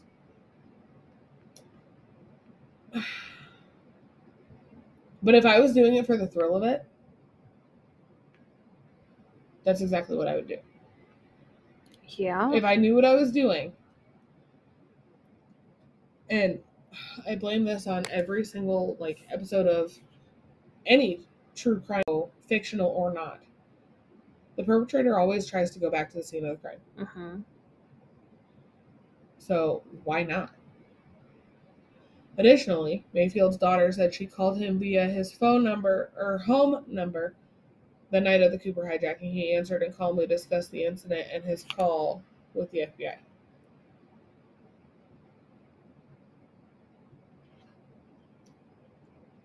In 2006, 2 amateur researchers named Daniel Dvorak and Matthew Myers proposed that Mayfield was a suspect once again. They suggested that he called Himmelsbach not to offer advice, but to establish an alibi. Ding, ding, ding. There you go. They also challenged Himmelsbach's conclusion that Mayfield could not possibly have found a phone in time to call the FBI less than 4 hours after jumping into the wilderness. I don't know that. Mayfield denied any involvement. The FBI offered no comment beyond the original statement that Mayfield was ruled out as a suspect early on. Again, they can't even figure out the speed that the plane was going. They can't figure out where he landed. They don't know. He might have landed right next to a fucking diner for all they know. Right. So Richard McCoy Jr. was alive from 1942 to 1974. He was an Army veteran who served 2 tours of duty in Vietnam, first as a demolition expert, and then later with the Green Berets as a helicopter pilot. Helicopter pilots had to be jump trained in case they had to bail out. After his military service, he became a warrant officer in the Utah National Guard as an avid recreational skydiver with aspirations of becoming a Utah State Trooper. On April 7th of 1972, McCoy staged the best known of the so-called copycat hackings. He boarded United Airlines Flight 855, a Boeing 727 with aft stairs, in Denver, Colorado, and brandished what later proved to be a paperweight resembling a hand grenade and an unloaded handgun. He demanded 4 parachutes and $500,000. After delivery of the money and parachutes at San Francisco International Airport, McCoy ordered the aircraft back to the sky and bailed out over Provo, Utah, leaving behind his handwritten hijacking instructions and his fingerprints on a magazine that he had been reading. He was arrested on April 9th with the ransom cash in his possession, and after trial and conviction, he received a 45-year sentence. 2 years later, he escaped from Lewisburg Federal Penitentiary with several accomplices by crashing a garbage truck through the main gate. Tracked down 3 months later in Virginia Beach, McCoy was killed in a shootout by agents. In the 1991 book, D.B. Cooper, The Real McCoy, parole officer Bernie Rhodes and former FBI agent Russell Calamay asserted that they had identified McCoy as Cooper. They cited obvious similarities in the 2 hijackings.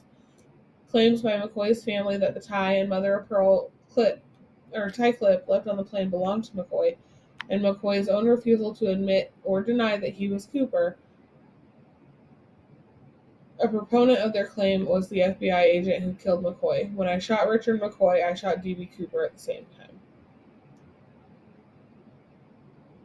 Although there was no reasonable doubt that McCoy committed the Denver hijacking, the FBI does not consider him a suspect in the Cooper case because of the mismatches in age and description, a level of skydiving skill well above that thought to be possessed by the hijacker, and credible evidence that McCoy was living in Las Vegas, or was in Las Vegas on the day of the Portland hijacking, and at home in Utah a day later having Thanksgiving dinner with his family.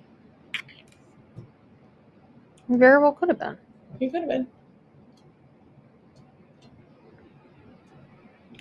We don't know. I don't understand why it's such a hard concept to grasp. We don't know. Right. Jack shit about this. Exactly. None of us do. Sheridan Peterson, who was alive from 1926 to 2021, served in the Marine Corps during World War II and was later employed as a technical editor at Boeing, based in Seattle. Investigators took an interest in Peterson as a suspect soon after the skyjacking because of his experience as a smoke jumper and love of taking physical risks. Similar appearance and age to the Cooper description. He was 44. Peterson often teased the media about whether he was really Cooper. Entrepreneur Eric Eulis, who spent years investigating the crime, said he was 98% convinced that Peterson was Cooper, but when pressed by FBI agents, Peter insisted he was in Nepal at the time of the hijacking and he died in 2021. So you're going to flaunt that it's possible that it's you. And then immediately deny. Yeah.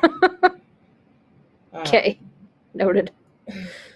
Robert Wesley Rackstraw was a retired pilot and ex-convict who served on an Army helicopter crew with other units during the Vietnam War. Mm-hmm.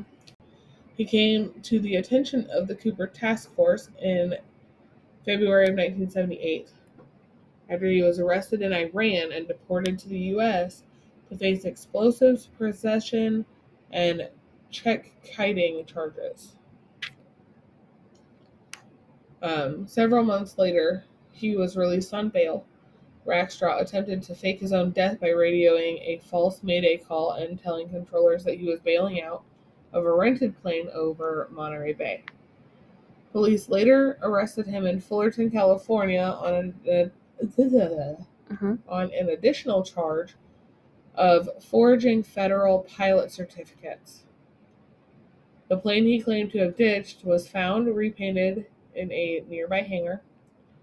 Cooper investigators noticed his resemblance to Cooper composite sketches, although he was only 28 in 1971, which you and I already said that it was possible, military parachute training, and a criminal record, but eliminated him as a suspect in 1979 after no direct evidence of his involvement could be found. In 2016, he reemerged as a suspect in a history program and book. On September 8th of 2016, Thomas Colbert, the author of the book, and attorney Mark Zaid filed a lawsuit to compel the FBI to release its Cooper case file under the Freedom of Information Act. In 2017, Colbert and a group of volunteer investigators uncovered what they believed to be a decades-old parachute strap from an undisclosed location in the Pacific Northwest. This was followed later in 2017 with a piece of foam, which they suggest of being part of Cooper's parachute backpack. In January of 2018, Tom and Donna Colbert reported that they had obtained a confession letter originally written in December of 1971 containing codes that matched 3 units Rackstraw was a part of while in the Army.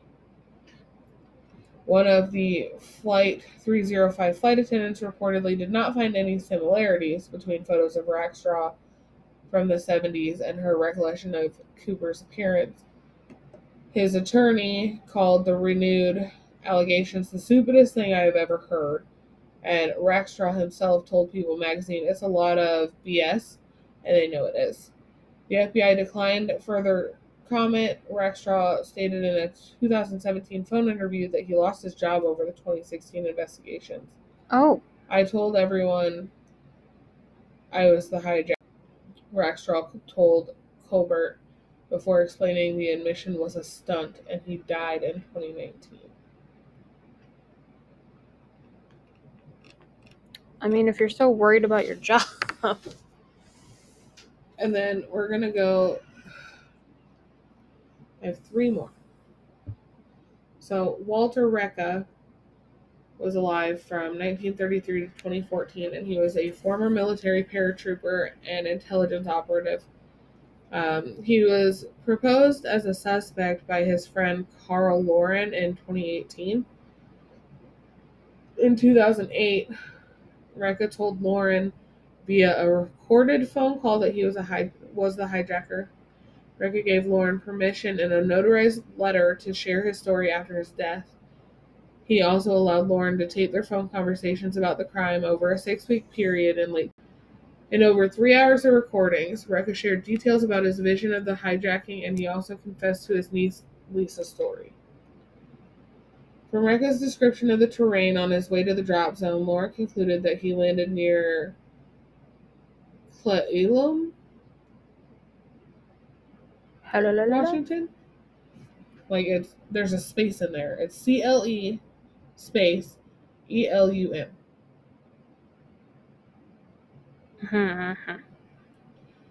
After Recca described an encounter with a dump truck driver at a roadside cafe after he landed, Lauren located Jeff Osiadax,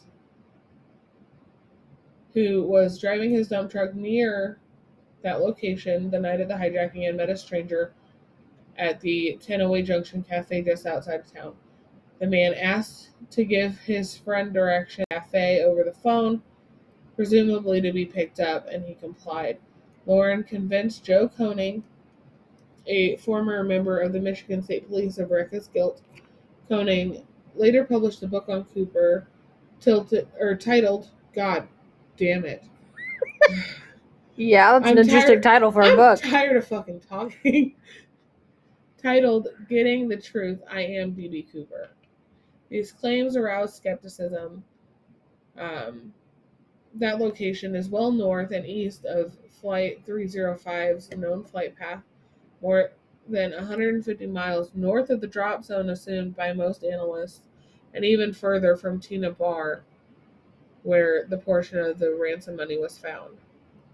Rekka was a military paratrooper and private skydiver with hundreds of jumps to credit, in addition to the FBI's publicized profile of an amateur skydiver at best. Rekka also didn't resemble the composite portrait the FBI assembled, which Lauren and the dump truck driver used to explain why his suspicions were not aroused at the time. In response to allegations against Rekka, the FBI said that it would be inappropriate to comment on specific tips provided to them, and that no evidence to date had proved the culpability of any suspect beyond a reasonable doubt. Okay, so I lied. I have one more and then a death that I think is like notable to the case. So Dwayne Weber was alive from 1924 to 1995, and he was a World War II Army veteran who served time in at least 6 prisons from 1945 to 1968 for burglary and forgery. He was proposed as a suspect by his widow, Jo, who primarily on a deathbed confession, or based it primarily on a deathbed confession. 3 days before he died in 1995, told his wife, "I am Dan Cooper." The name meant nothing to her, she said, but months later, a friend told her of its significance in the hijacking. She went to her local library to research Cooper and found Max Gunther's book and discovered notations in the margins in her husband's handwriting. Like the hijacker, Weber drank bourbon and chain smoked. Other circumstantial evidence included a 1979 trip to Seattle and the Columbia River. Himmelsbach said it does fit the physical. He does fit the physical description and does have the criminal background that I have always felt was associated with the case, but did not believe Weber was Cooper. The FBI eliminated Weber as an active suspect in July of 1998 when his fingerprints did not match any of those processed in the hijacked plane, and no other direct evidence could be found to implicate him. Later, his DNA also failed to match the sample from Cooper's time. So, remember when I said that the skydiving instructor and owner of the school was going to come back into play? Mm-hmm. On April 23rd of 2013, Earl J. Cozy, the owner of the skydiving school that furnished the four parachutes that were given to Cooper, was found dead in his home in Woodinville, Washington, which is a suburb of Seattle. Mm-hmm. His death was ruled a homicide due to blunt force trauma to the head.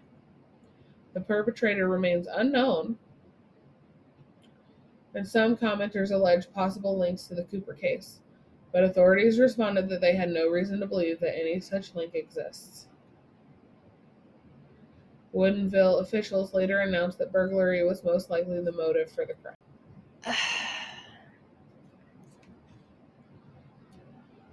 I don't know how I feel about that. So, I feel like the time span is so wide. Yes. Why now? Like, why 2013? Right. I get that. But my thing is tying loose ends because they know they're going to die, I guess. I don't know. Hey, it's a logo. You scared the shit out of me. You did? Yes. But, like, if this person is still alive, they're in their 80s. Right. Living the cush life. Yeah. What does it matter? And, like, that lady whose husband died. What the fuck does it matter? He's dead. Exactly. Like, do you want the notoriety of being married to D.B. Cooper? Like, what? And that's probably what it is. When you think about it. Like, there's no reason to make it known unless, you want the clout from it. Right. Or you want to be severely investigated. Right. Like, how were you with this person and not know? With how big and how publicized all of that was. To be fair, he kept his identity a secret. Yeah. Still don't know who he is. It's Tommy Lee Jones.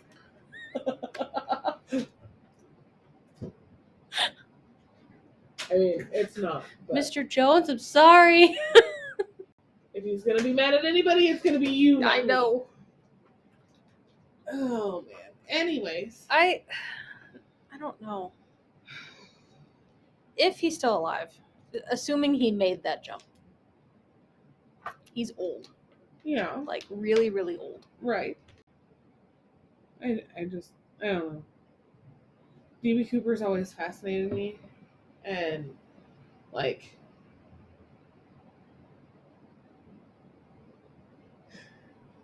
so this is going to sound really bad. Okay. And this is what made me think of it. I watched Without a Paddle.